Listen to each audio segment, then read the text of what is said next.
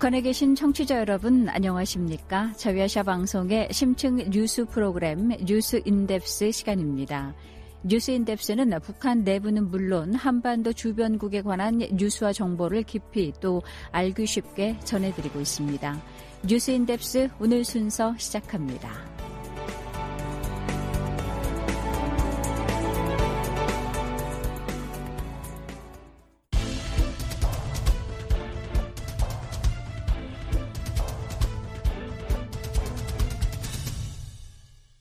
북한 뉴스를 깊이 있게 전해드리는 심층 보도 시간입니다. 북한의 코로나 확산 상황을 전해들은 탈북민들의 속은 까맣게 타들어가고 있습니다. 북한에 있는 가족들이 변변한 의약품은커녕 식량도 제대로 공급하지 못한 상태에서 어려움을 겪고 있을 생각에 걱정이 앞선다고 탈북민들은 입을 모았습니다. 보도에 천소람 기자입니다.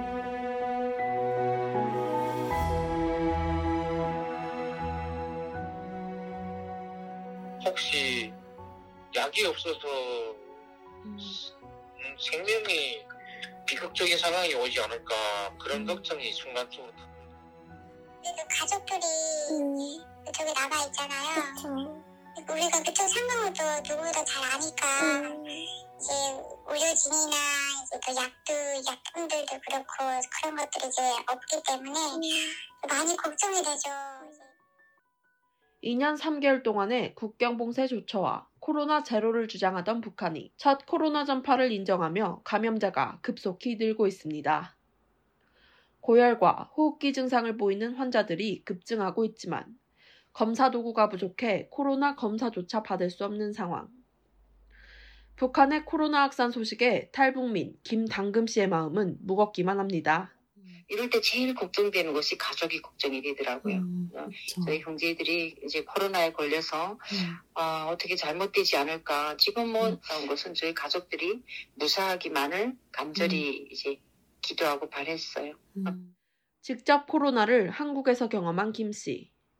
가족이 코로나 사태를 북한에서 견뎌내야 한다는 사실에 걱정이 앞섭니다. 그리고 또 북한에 있는 가족들도 함께 여기로 왔더라면 저랑 같이 대한민국에 와서 살았더라면 코로나뿐만이 아닌 모든 의료 체계가 세계에서 최고의 수준을 가지고 있는 한국에서 함께 살았으면 더 좋지 않았을까. 그러면 전국의 모든 도시, 군을 봉쇄하고 사업, 생산, 생활 단위별로 봉쇄를 택한 북한 당국. 적절한 의약품 제공과 식량 지원 없이 지나치게 봉쇄에만 의존하는 북한 당국이 답답하다고 서재평 탈북자 동지의 사무국장은 말합니다. 그러면 그 철저한 봉쇄만이 최우선으로 지금 생각하고 그 봉쇄에 중심을 두고 이제 방역 조치를 하고 있으니까 그게 굉장히 안타깝죠. 봉쇄도 필요하고 그 우선 조치가 필요한데 봉쇄와 함께 주민들에게 필요한 의약품하고 방역제품을 같이 공급해줘야 그게 이제 그 철저한 코로나 확진을 더 이상 막는 거고 주민들도 더 이상 희생이 없는 방법인데. 국경 봉쇄 탓에 북한에 있는 가족과의 연락도 금전적인 도움도 줄 수 없다고 김당금 씨는 말합니다. 그리고 지금 또 너무 국경 봉쇄를 하니까 목소리도 못 듣고 뭐 그들에게 뭐 어떻게 금전적으로나 경제적으로 도움을 줄 수 있는 상황도 아니고 그러다 보니까 막 너무 걱정 속에 살고 있습니다. 탈북민 이유정 씨도 엄격한 봉쇄 조처로 이동이 어려워진 상황을 우려합니다. 만약에 봉쇄를 많이 하면 이제 주민들은 살기가 어렵거든요. 아무래도 너희 다 사실 내가 그냥 주변에서도 들은 건데 이제 그냥 군에서 또 도로 올라오는 그런 짧은 그런 거리도 마음대로 왔다 갔다 못하게 하고 그러다 보니까. 탈북민 출신의 김혁 한국농어촌연구원 선임연구원은 이런 북한 당국의 조치가 식량 부족으로 이어질 수 있다고 우려합니다. 중요한 거는 아무래도 이제 폐쇄라고 하는 것 때문에 먹고 살만한 게 가장 이제 큰 걱정이잖아요. 뭐 시장도 폐쇄해버리는 마당에 그 쌀을 구할 곳이 없잖아요. 그쵸. 물론 그동안 시장을 폐쇄해도 주민들이 그 주문에 이구동성으로 여기저기 다니면서 이제 쌀을 파는 상인 집에 가서 쌀을 사 먹고 하긴 했어요. 네. 문제는 시장을 공식적으로 이제 폐쇄를 해버리면서 사실 살 수 있는 공간이 제한이 돼 있잖아요. 네. 쌀 장사집이라고 하는 쪽으로 이제 제한이 돼 있고 그러다 보면 쌀 가격이 상승하기 때문에 돈이 없는 사람들 같은 경우에는 굉장히 고가의 비싼 쌀을 사 먹어야 되는 상황이 발생을 하는 거죠. 네. 이게 만약 시장이 오픈됐다라고 하면 쌀 가격 상승을 억제할 수 있는 효과가 있는데 그 부분이 이제 사라지게 되는 거죠. 탈북민 김혜영 씨는 지방에서 더 큰 혼돈을 불러왔을 것으로 내다봅니다. 지금 코로나가 그렇게 번졌다 하면 우선 제일 걱정되는 것이 먹을 거 못 먹는 거죠. 교통이 우선 마비될 것이고 사람들이 왕래를 못하게 할 것이고 시장도 지금 다 이렇게 문 닫고 그리고 거리에는 막 사람 못 다니게 하고 그러니까 조금만 걸렸다 하면 큰일이죠. 약도 없고 또 그에 대한 그 무슨 방책도 없고 평양에는 그래도 뭐 이럭저럭 뭐 어떻게 한다 해도 지방에서는 멘붕 상태에 왔을 겁니다. 사람들이. 김 씨는 북한의 의료기구와 의약품 부족 현상은 어제 오늘의 일이 아닌데 코로나 확산으로 상황이 더 심각해질 걸로 우려합니다. 뭐 병원이라는 데는 의료기구가 아예 없어요. 내 동생이 입원했는데 하나도 없어요. 네. 하나도 없대요. 의료기구가. 그저 빈 침대에 널판자 놓고 자기 이불도 갖다 다 해야 되고 일체 주사, 해열제, 약. 그래서 선생은 처방만 해주면 장마당에 가서 다 사야 된대요. 근데 지금 장마당에 북중 국경이 막히면서 열리지 않고 지금 이 코로나로 또 다 봉쇄를 했으니까 어디 가서 해열제를 사고 어디 가서 그 해열제를 구입해 오겠냐고. 서재평 국장도 민간 요법을 강조하는 북한 당국이 답답하기만 합니다. 적절한 의약품이 없어 가벼운 코로나 증상이 심각한 상황으로 갈 수 있기 때문입니다. 북한의 노동신문이 뭐 열 나면은 물을 마시고 기침 나면은 창문 열어서 뭐 공기를 뭐 어떻게 해라. 그다음에 소금물로 자주 입가심하고 이렇게 양치를 하고 이제 가글을 해라. 네. 버드나무 잎을 달여서 우려 먹고 그런 완전히 그 원시적인 치료 방법을 지금 국가노동심 최고 노동당 기관지가 지금 그렇게 치료 방법을 독려할 정도니까 네. 약이 얼마나 부족한지 알 수 있죠. 여기에 탈북민들도 북에 있는 이제 지방에라든 평양이든 어때든 저도 마찬가지고 상당히 매우 그 걱정이 되죠. 약만 있으면 별 그 심각한 게 아닌데 지금 굉장히 심각한 상황. 지방에는 의료진이 많지 않은 상황이기에 코로나 확산이 더 큰 문제입니다. 지금 요즘에는 제가 가족들이랑 아직 연기를 못했어가지고 상황을 물어볼 수 없어가지고 많이 걱정돼서 의료진이 많은 것도 아니고 그냥 큰 사람들이 원래 아프면 그냥 개인들이 약 팔는 거 그냥 그런 집들에 가서 약 사서 치료를 자체를 하고 이러는 방식이라서 따로 의료진이 그렇게 많지가 않아서 이제 진짜 그 환자들이 많이 생기면 그걸 어떻게 할까 걱정도 많이 되고. 서 국장은 상황이 이런데도 북한 당국은 떠밀리다시피 해 코로나 확산을 인정했다고 지적합니다. 상당히 많은 숫자의 환자가 동시다발적으로 이제 발생했기 때문에 네. 이걸 공포하지 않으면은 이제 일반 주민들이 심각성을 느끼지 못하니까 더 이상 숨길 수도 없고 공포해서 전국에서 이에 대한 그 비상 방역을 주민들도 이렇게 그 각성을 하고 참여하고 통제 가능하도록 만들기 위해서 아마도 김정은 총비서가 위원장이 직접 발표를 아마 결심한 것 같아요. 현 상황이 알려진 것보다 더 심각할 거라 이 씨는 예측합니다. 사실은 알려진 것보다는 좀 더 심하지 않을까라는 생각이 들어요. 이렇게 많이 이렇게 확진자가 많이 나왔다 하고 이렇게 많이 이렇게 얘기를 대놓고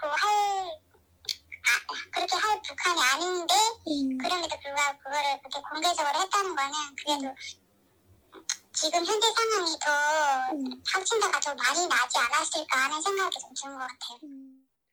서 국장도 김 청비서가 자신의 비상약까지 내놓은 상황이기에 북한 당국이 발표한 수치보다 더 심각한 상황일 걸로 예상합니다.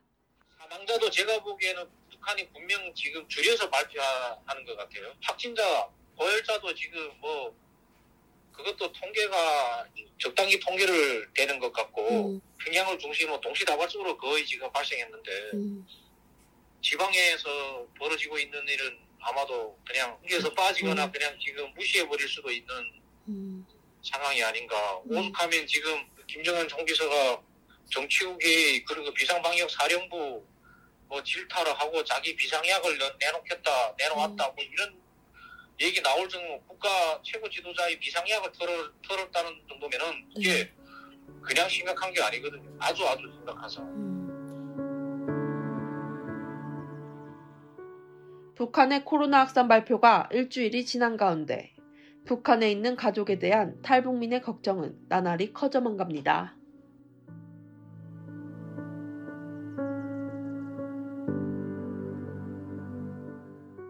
꼭 만나는 날까지 지금 현재 코로나 상황을 극복하고 혹여 걸리더라도 정말 죽지 말고 살아있어서 우리가 만나는 날이 꼭 오기를 그때까지 건강하게 잘 있었으면 좋겠다는 이런 말을 전하고 싶어요. 많이 보고 싶고 헤어진 지도 이제는 10년이 넘었는데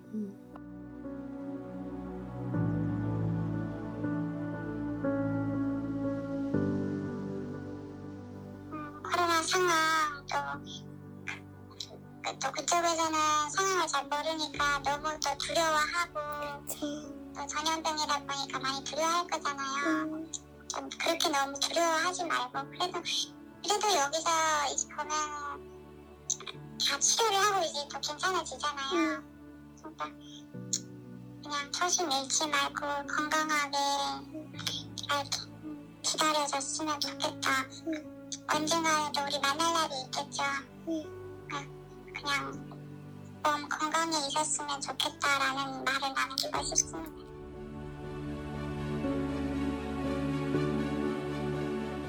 RFA 자유아시아 방송 전소람입니다. 여러분께서는 RFA 자유아시아 방송의 뉴스 인덱스 듣고 계십니다.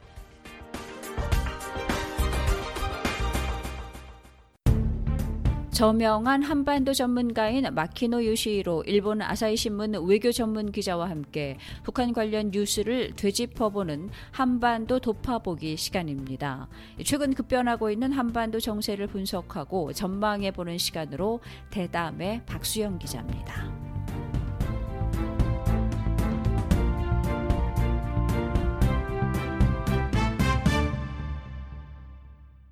조 바이든 미국 대통령이 20일부터 3일간 한국을 방문했는데요. 바이든 대통령은 경기도 평택에 위치한 삼성전자 반도체 공장을 가장 먼저 찾아 반도체 기술에 대한 한미 동맹을 강조한 반면 한반도 비무장지대는 끝내 방문하지 않았습니다. 바이든 대통령이 이번 방한 기간 중에 비무장지대를 방문하지 않은 이유는 뭐라고 보시는지요? 네, 저는 하나는 증거를 견제하고 싶은 강한 미국의 의지가 있다고 생각합니다. 이번에 바이든 대통령은 한국이나 일본에서 미국이 주도하고 있는 인도태평양의 새로운 경제구상 RPEF에 참가한다는 전적인 합의를 얻어냈습니다. 삼성전자의 반도체 공장을 방문했다는 것은 제가 듣기로는 미국이 요청했다고 하고 중요한 전략 물자이랑 반도체에 대해서 미국 중심으로 하는 그린 네트워크 만들어 놓겠다라는 메시지가 있다고 생각합니다. 2박 3일의 짧은 기간이었기 때문에 이러한 일정을 우선하면서 DMZ는 방문 안 했다는 것인 것 같습니다.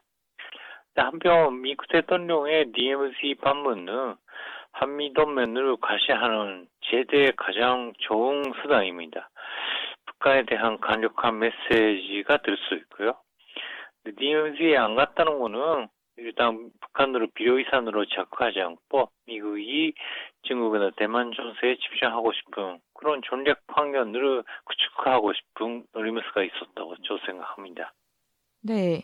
21일 한미 정상회담 후 발표한 공동성명에서 바이든 대통령은 핵을 포함해 가용한 모든 범주의 방어 역량을 사용한 한국에 대한 확장 억제 공약을 확인했다고 밝혔습니다. 확장 억제 수단 중 하나로 핵을 명시한 것은 이번이 처음인데요.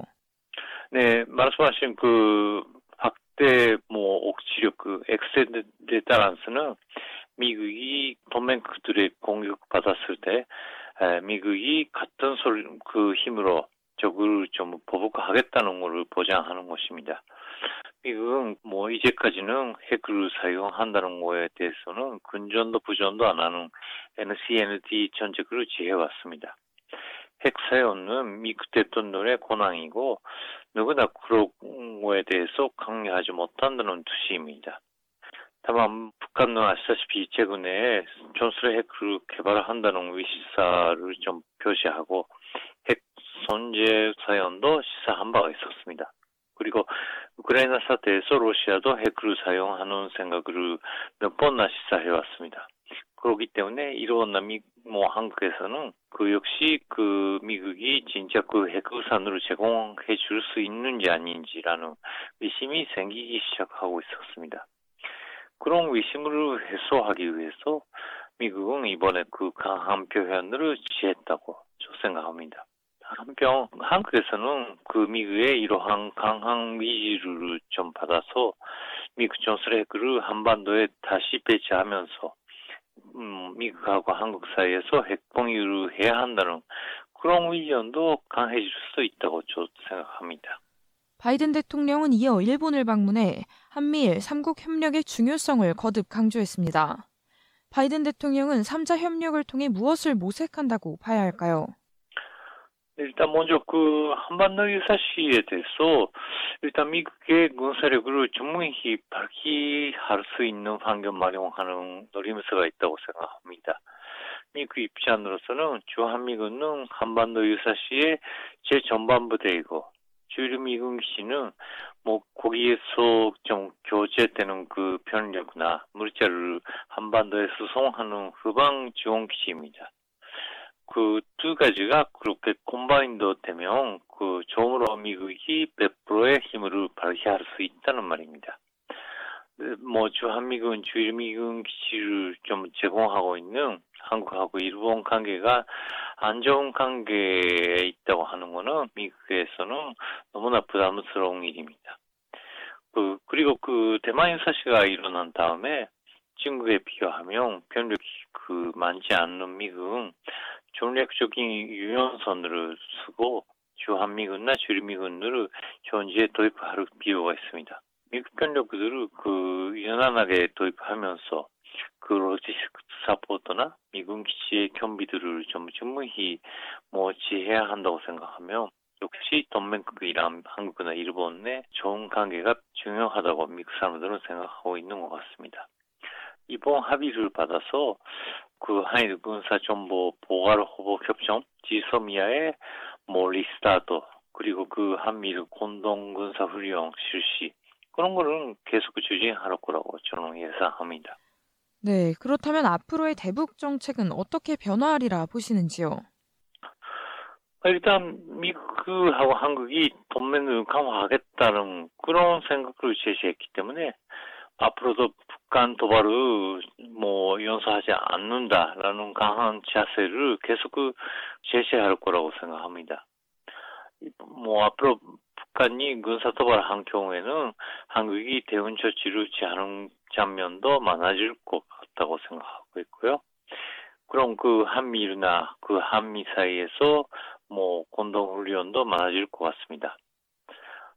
일본하고 한국 관계도 강화될 거라고 생각하고 있고요. 제가 듣기로는 2월에 신형 코로나 바이러스 영향 때문에 지금 안 되는 상황이 되고 있는 하네다 공항하고 김포 공항 사이에 항공 노선도 다시 시작한다고 합니다. 그 계기로 한국의 박진 외교부장관이 하네다 김포 노선을 이용하면서 일본에 방문한다는 그런 이야기도 저는 듣고 있습니다. 그리고 6월 중순에 스페인 마드리드에서 열리는 나토 정상회의에 윤석열 대통령하고 기시다 후미오 총리도 출석하는 모양입니다. 이 기회에 제가 듣기로는 그 한일 정상회담이나 한미일 정상회담이 열릴 것 같다는 그런 시각 많이 저는 서울에서 들었습니다. 네, 마키노 기자님 오늘 말씀 감사합니다.